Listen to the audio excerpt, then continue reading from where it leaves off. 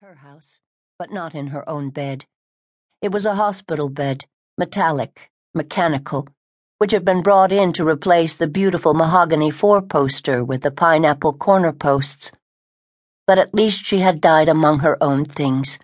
Her silver-backed hairbrushes, her scent bottles on a lace cloth on top of the Sheraton chest, below the oval mirror.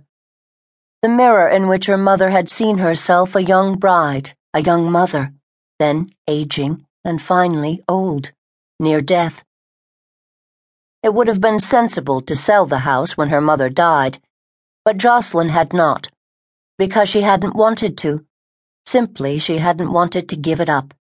She didn't want to give up what she thought of as her trees, chestnut, oak, hickory, sugar maple. She didn't want them to belong to someone else.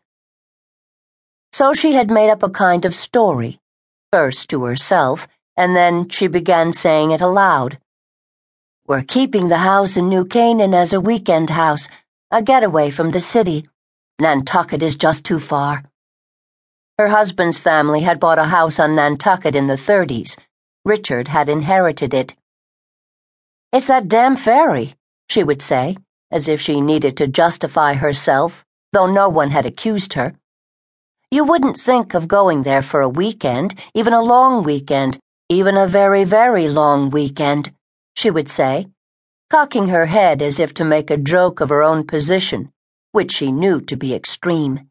"This way we can just nip up here any time for a little R&R. Just a nip," she said, using, she knew, the alcoholic's diction of evasion. Just a nip.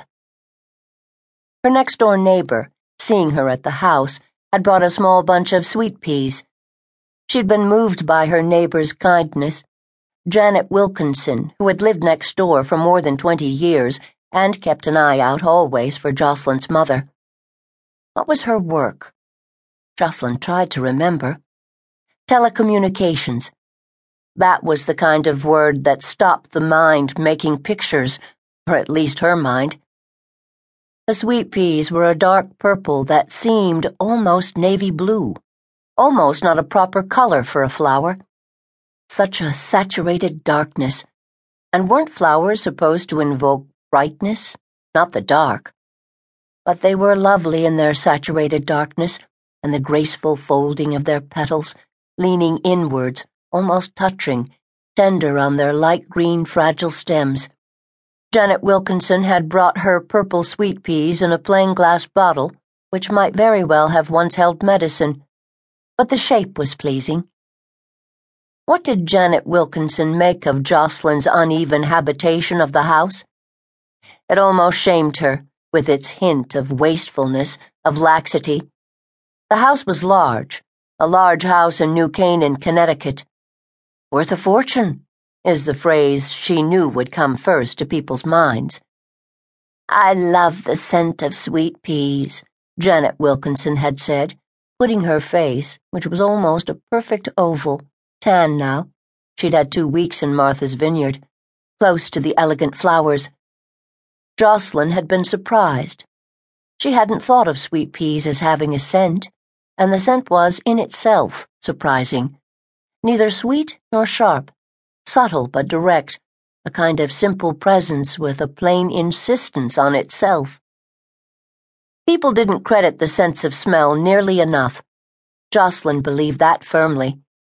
For 35 years, she'd worked in a lab that was involved in the study of mosquitoes, and the life, the fate, the impact on the world of mosquitoes was inextricably connected with their extraordinarily well-developed sense of smell.